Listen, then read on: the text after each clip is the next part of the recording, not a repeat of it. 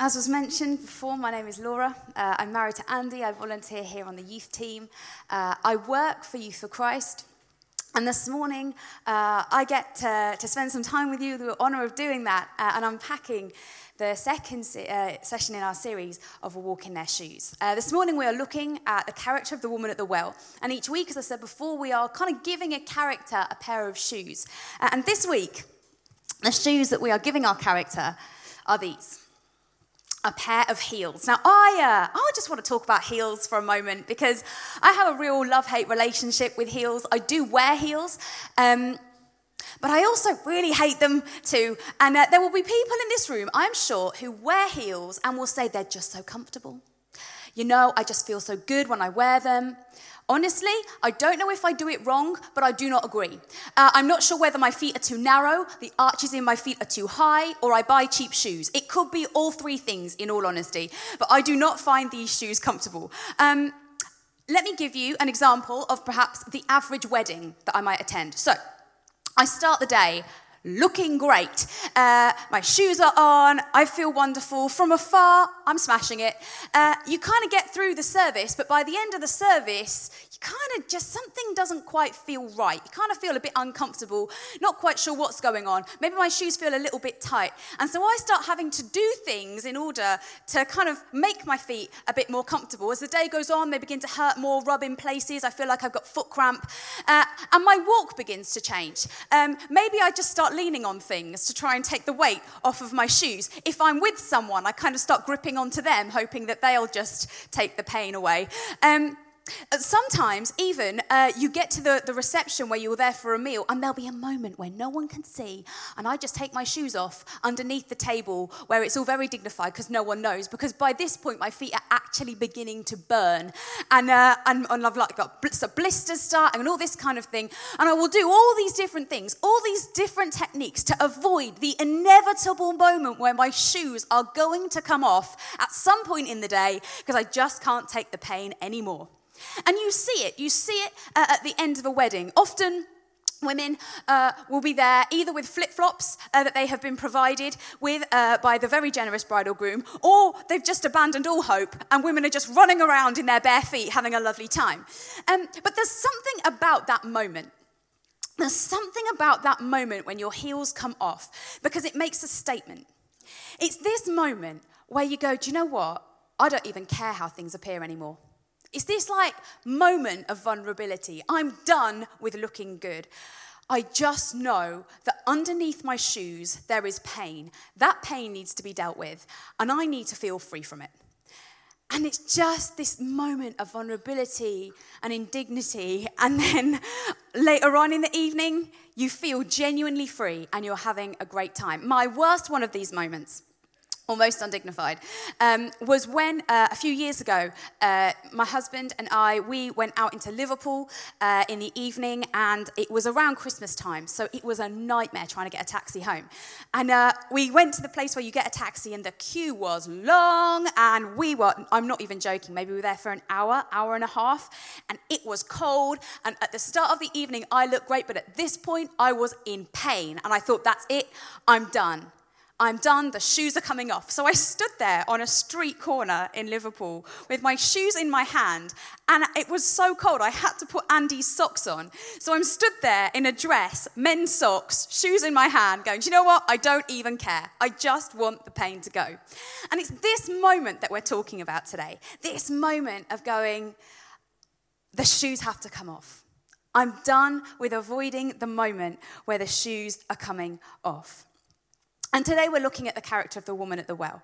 And I just want to spend a few minutes thinking through, what does it look like to walk in her shoes? What did her walk look like up to this point? So we're going to read some verses together. There's quite a lot of verses, so I'm going to read to you. You maybe get comfortable, and we will have a look at the verses we have today. So this is John 4, verses 3 to 20. So he is Jesus. So he left Judea and returned to Galilee. He had to go through Samaria on the way. Eventually he came to the Samaritan village of Sychar near the field that Jacob gave to his son Joseph. Jacob's well was there, and Jesus, tired from the long walk, sat wearily beside the well about noontime. Soon a Samaritan woman came to draw water, and Jesus said to her, please give me a drink." He was alone at the time because his disciples had gone into the village to buy some food. The woman was surprised, for Jews refused to have anything to do with Samaritans. She said to Jesus, "You are a Jew, and I'm a Samaritan woman. Why are you asking me for a drink?" Jesus replied, "If you only knew the gift that God has for you and who you are speaking to, you would ask me, and I would give you living water." "But sir, you don't have a rope or a bucket," she said, "and this well is very deep. Where would you get this living water? And besides, do you think that you're greater than our ancestor Jacob, who gave us this well? How can you offer better water than he and his sons and his animals enjoyed?" Jesus replied, "Anyone who drinks from this water will soon become thirsty again. But those who drink the water I give will never be thirsty again. It becomes a fresh, bubbling spring within them, giving them eternal life." "Please, sir," the woman said, "give me this water. Then I'll never be thirsty again, and I won't have to come here to get water." "Well, go and get your husband," Jesus told her. "I don't have a husband," the woman replied. Jesus said, "You're right." This is the awkward moment. "You're right, you don't have a husband, for you had 5 husbands, and you aren't even married to the man you're living with now. You certainly spoke the truth." "Sir," the woman said, "you must be a prophet, so tell me, why is it that you Jews insist that Jerusalem is the only place of worship, while the Samaritans claim that it is here at Mount Gerizim where our ancestors worshipped?" Well done. You got through the verses. That's fantastic. I want to just spend a few minutes looking at this woman's walk, because up to this point, this woman's walk was tough. She had a tough gig, and she had a tough gig in 3 particular areas. Her walk was tough spiritually, her walk was tough socially, and her walk was tough relationally. And so first of all, spiritually. You see, in this passage, you read about the fact that this woman is a Samaritan and Jesus is a Jew. And for those of you who may have been around church a little while, you will know that Jews and Samaritans, they didn't always get on that well. The reason for that is because around 600 BC, a long, long time ago, the Babylonians, a nation right next to these guys, came in and conquered Jerusalem. And within that, they actually conquered the Jewish people. And the Babylonians were really clever in how they conquered a nation. You see, what they did was they came in and they found who was really good, like who was on point. And they would take the guys who were excellent, they would take them out of the culture that they had conquered and take them back into their own culture. So if you guys are familiar maybe with a guy in the Bible called Daniel, that's exactly what happened to him. He was taken somewhere else because he was great. What happened was the average guys got left behind. The average guys stayed where they were, apart from the Babylonians then brought their nation into that country and intermarried with them to destroy their culture internally. And so this is what began to happen. The Babylonians began to marry some of the Jews, but a lot of the Jews, they knew that this wasn't what God had for them, and so they said, "No, we're not doing this." And at great cost, they sort of stood up against this. But not all of the Jews did. So some of the Jews married Babylonians and they had children and families, and they were really looked down upon by the other Jews. These were the guys that compromised. These were the guys that didn't take things seriously enough, the guys that were weak, the guys that gave in. These were the Samaritans. This is where this kind of group of people came from. And so if you were a Samaritan, you were seen as sort of being spiritually second class. You were the guys whose ancestors compromised. You were the guys whose ancestors gave in. This kind of half-breed nation. And so this woman, as a Samaritan, spiritually would have been like on the bottom rung. Her generation, ancestors, they were kind of the disappointment. And so the fact that a Jew would address a Samaritan, that was a really big deal. But not only was she at the bottom of the ladder spiritually, socially, she was right at the bottom of the ladder as well. You see, women weren't thought of well in this culture. And in fact, they were thought of really badly. And I need to be really clear that I don't believe that that's God's heart, but it was what was true in culture at the time. To the point, in fact, that there's a book called the Talmud, and it's like a Jewish prayer book. And in the Jewish prayer book, men would pray these prayers, and this was a prayer that was in this book. "Blessed are you, O God, who is King of the universe, who has not made me a Gentile," so someone who isn't a Jew, "a slave or a woman." ooh, they didn't like women that much. Even to the point that if you were a Jewish teacher, you wouldn't talk to your wife in public because that wasn't a good thing to do. Again, I would say that I don't believe that that's God's heart, but that was culture at the time. And so this woman is spiritually on the bottom rung, socially on the bottom rung as well. But then what she did as a woman, relationally, that put her right at the bottom too. You see, there's this conversation she has with Jesus where he says, yeah, you're not married. You've been married 5 times. And you're not married to the man that you're living with now. Relationally, her story was a story of rejection. You see, we can look at this woman and think, oh, she got around, didn't she? 5 husbands and not married to... We could think that, but do you know, again, the culture of the time is really important to understand in this passage. You see, women didn't have any rights. And so a man could divorce his wife for pretty much anything he fancied. She burnt the dinner, divorce. I mean, I'm really grateful that isn't the case now, I've got to be honest. But that's how it operated. If she didn't give him children, they could divorce. So it could be that she was infertile, never provided anybody with any children, and so everybody divorced her. And so her story is this story of pain and rejection. Spiritually, socially, relationally. Her walk would have caused her shoes to rub, would have caused issues, would have caused pain. And in this verse, in this passage, she's invited to the well and invited for a moment where the shoes come off. To be totally vulnerable before Jesus, meeting Jesus face to face, and him kind of beginning to press into some of that stuff that had caused her pain. And I wonder whether this morning Jesus might invite us to that face-to-face encounter, to that moment where the shoes come off.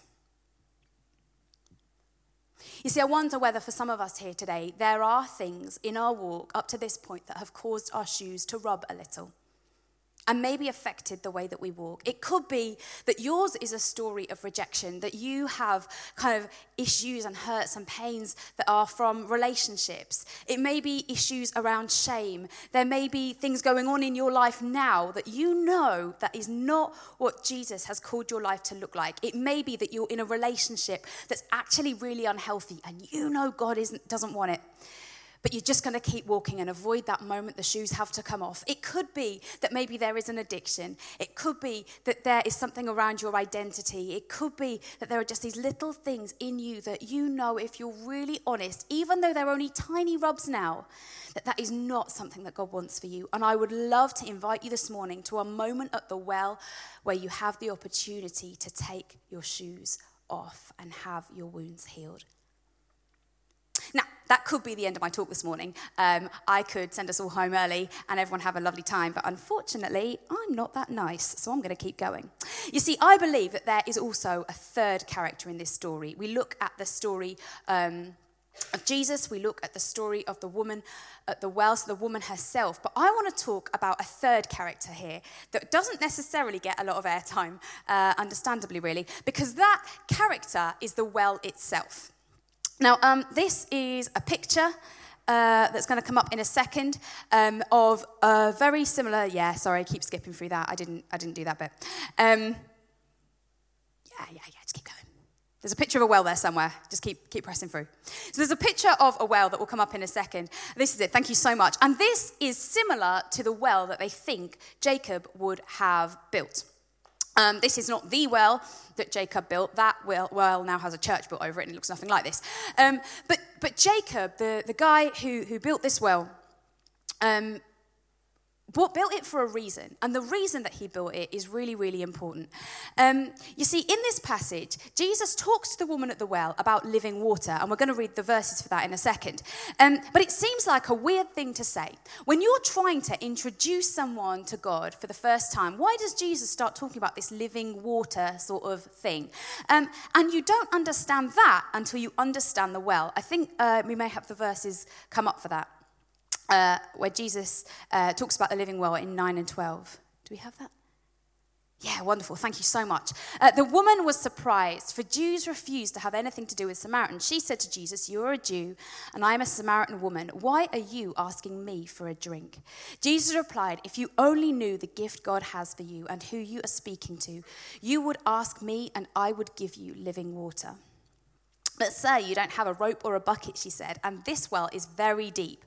Where would you get this living water? And besides, do you think you are greater than our ancestor Jacob, who gave us this well? How can you offer better water than he and his sons and his animals enjoyed?" Now, I want to talk to you for a moment about this well. You see, Jacob was the grandson of a guy called Abraham, and Abraham was kind of the person that God spoke to about founding the Jewish nation. From you, this whole nation will be born, and he is thought of in such high esteem. Kind of the opposite, spiritually, I guess, to how this Samaritan woman would have been seen.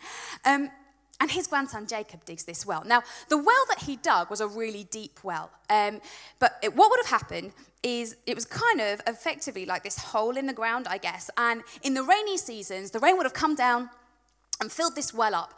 And in the dry seasons, then, that water obviously would be drunk, but also it would dry out. And so when it was really hot and things were really, really, at the point where you need some water, often what would happen is wells like this would dry out, and there would be no water in them. And even when they weren't dry out, the water would sit there stagnant. And so actually, although this is a very well thought of well in terms of who built it, the water itself isn't that great quality. And Jesus starts talking about this idea of living water. Now, the reason he does that is that there was a second type of well that was very popular at the time.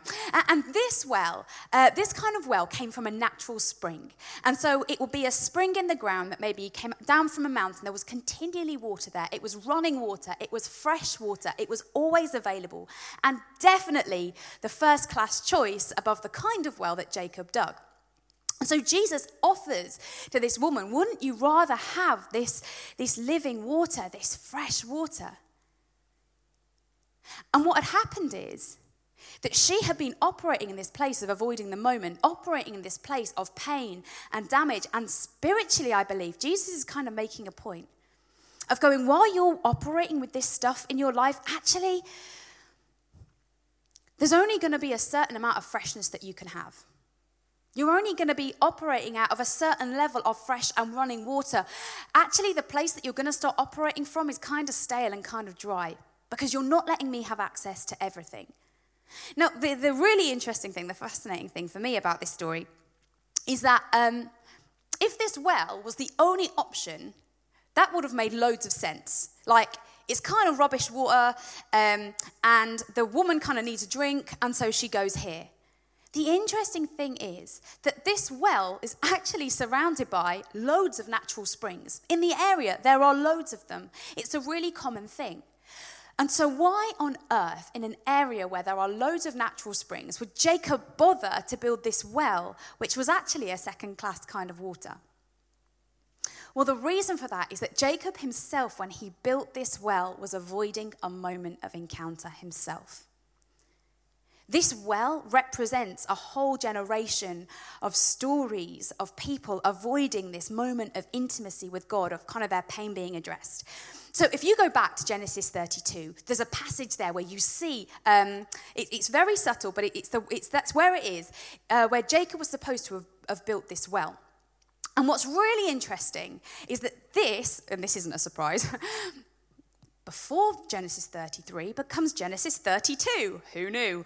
And in Genesis 32, there's this moment with Jacob. Now, Jacob's story is fascinating. Jacob was born, clearly, and he was a twin. And he was born with twins with this guy called Esau. And Esau, his twin, came out first. And Jacob was I think it said grasping onto the heel of his twin as they entered the world. You can imagine. Well, don't imagine, but it happened. And they were both born, and all the way through their life, Jacob is kind of wrestling with his brother, his older brother, because Jacob wants all that his older brother has got. And so he cons his older brother Esau out of everything that is supposed to be his inheritance. Jacob takes it. He cons him out of the blessing that his dad should have given Esau as the older brother. Jacob takes it. And so you can see that there is this tension, this unresolved issue in their relationship until you get to Genesis 32. You see, all through Jacob's life, he's been avoiding the moment when the shoe comes off in that relationship, avoiding the pain, the blisters, the cramp, the discomfort that has been caused through this relationship. And then you hit Genesis 32, and the two are reunited. But the night before this moment of vulnerability, when the two are reunited, something happens first. There's this moment where the shoes have to come off before God, before the shoes can come off before his brother. He needs to address his issues face to face with God before he can address his issues with his brother. And so there is this moment that I love reading about in Genesis 32 where Jacob wrestles with, and in the passage it says an angel of the Lord. Some people actually believe that this is Jesus. And they wrestle all night. They're fighting Jacob and this guy. And as a part of this wrestle, Jacob's hip pops out. And so literally from this moment on, his walk is different.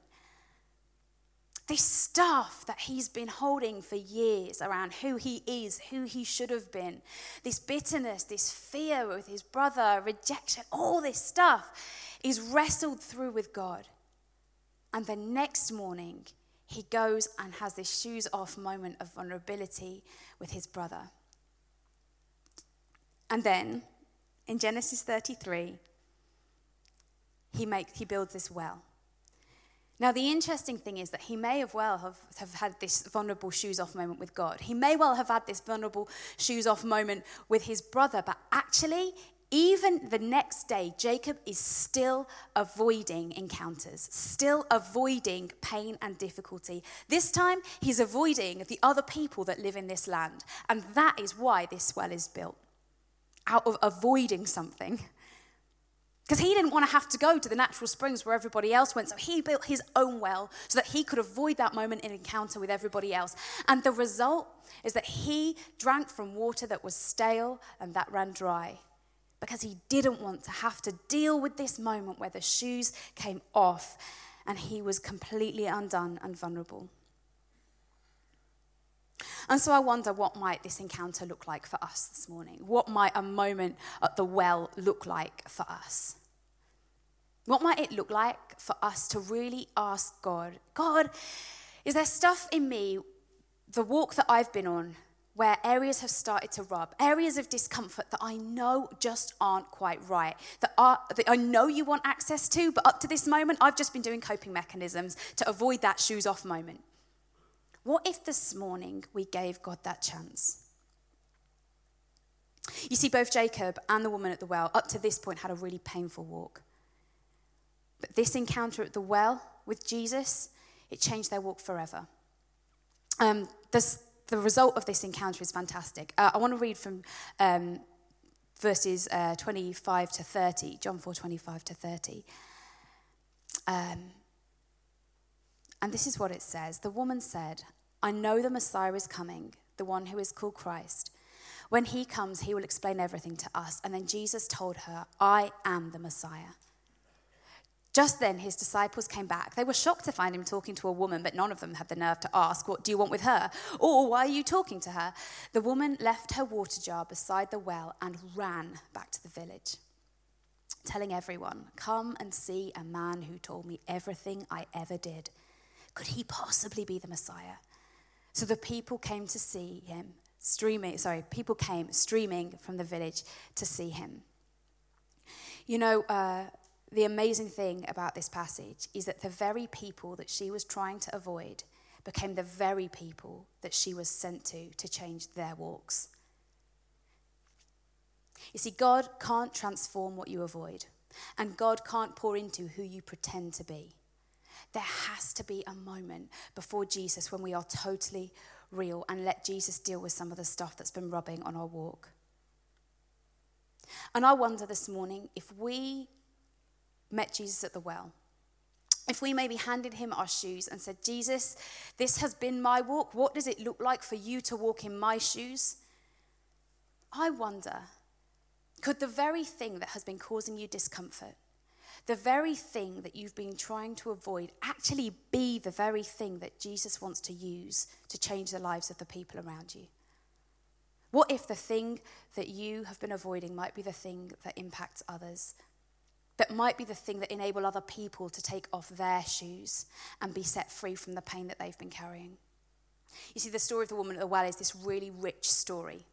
A story where this well stretches back into ancient past, operates in this woman's present, but I also believe this well stretches into her future, into today, to offer a moment at the well, an encounter where our shoes come off. And it might be for some of you here this morning that you're sitting there thinking, do you know what? I haven't got any massive issues. I'm not somebody who has all these obvious damage. And I think if you're sitting here this morning and thinking, I've got no big stuff going on, I'm actually fine, I would actually push you to look a little deeper. You see, my last one of these moments where the shoes came off, was actually in the new year. And up to this point, I had this thing about being a leader. I really struggled with people seeing me as a leader, people referencing. I don't know. I'm sure there are all sorts of issues underneath it, but I really struggled with it. And it all came to a head in the new year. God provided me, I guess, with a well moment. And we went to this conference that we were helping lead. It was a conference for leaders. And my face was used on the banner for this conference. And so there was the promotion. It was my face on something with leaders written underneath it. And I thought, oh man, if they only knew what a horrible mistake they've made by putting my face on there with leaders underneath. And all the way through the conference, there's a banner with it on, and it's the holding screen. And I'm sitting there the whole time I can't even look at the screens. This is awful. And I knew in my reaction to that Jesus was providing me with a well moment. That this was a thing that rubbed for me. A little bit of my identity that didn't sit in the way that I knew deep down Jesus would want it to.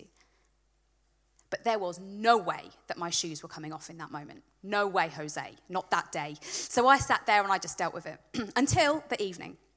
And a friend of mine was there in the evening. And he came up to me and he's like, Laura, I just feel like God's got a word for you. And shared this word. And I genuinely wondered if he'd been following me around for the past 6 months and I'd just not noticed. It was a moment where Jesus went, no, I'm giving you a moment right now to address this rub. Come on, take your shoes off. And so there was this moment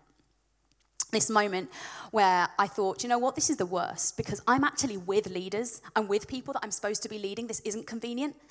But there was just a moment where my shoes, they had to come off. There was no choice. Because I knew that God has got a walk for me in the same way that God has got a walk for you. And the thing so often that determines our walk is the condition of our feet. Jesus sets the walk out before you, but you get to look after your feet. And so this morning I want to provide us, I guess, with a moment at the well.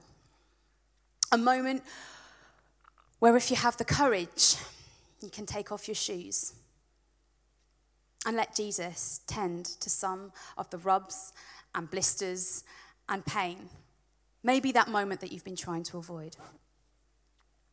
And so could I ask everybody to stand, please, if you're able? And I'm just going to leave. I know silence can seem awkward, but I really want this to be a Jesus spoke to you thing rather than the synth was nice thing. So I'm going to just leave a few moments of silence. And I would love you, even if you've never prayed before, maybe just in your head, just say to God, God, is there anything that you want access to in me this morning? And so I'd invite you to close your eyes, to not be distracted. I'm the most easily distracted person in the world. And ask God the question, is there anywhere that my shoes need to come off so that you can access what's going on underneath? And we're just going to wait for a moment.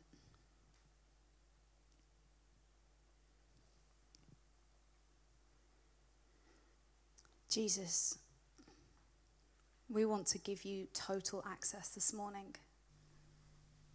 We recognize that wherever we are at with you, that you have a walk for us. And that our role is to tend to our feet. And so, God, For some of us in this space now, we want to take off our shoes and offer you what's going on underneath. A moment of vulnerability, maybe a moment of indignity, to say that we're done. We're done pretending, we're done with what it looks like. And what we want is a face-to-face encounter with you.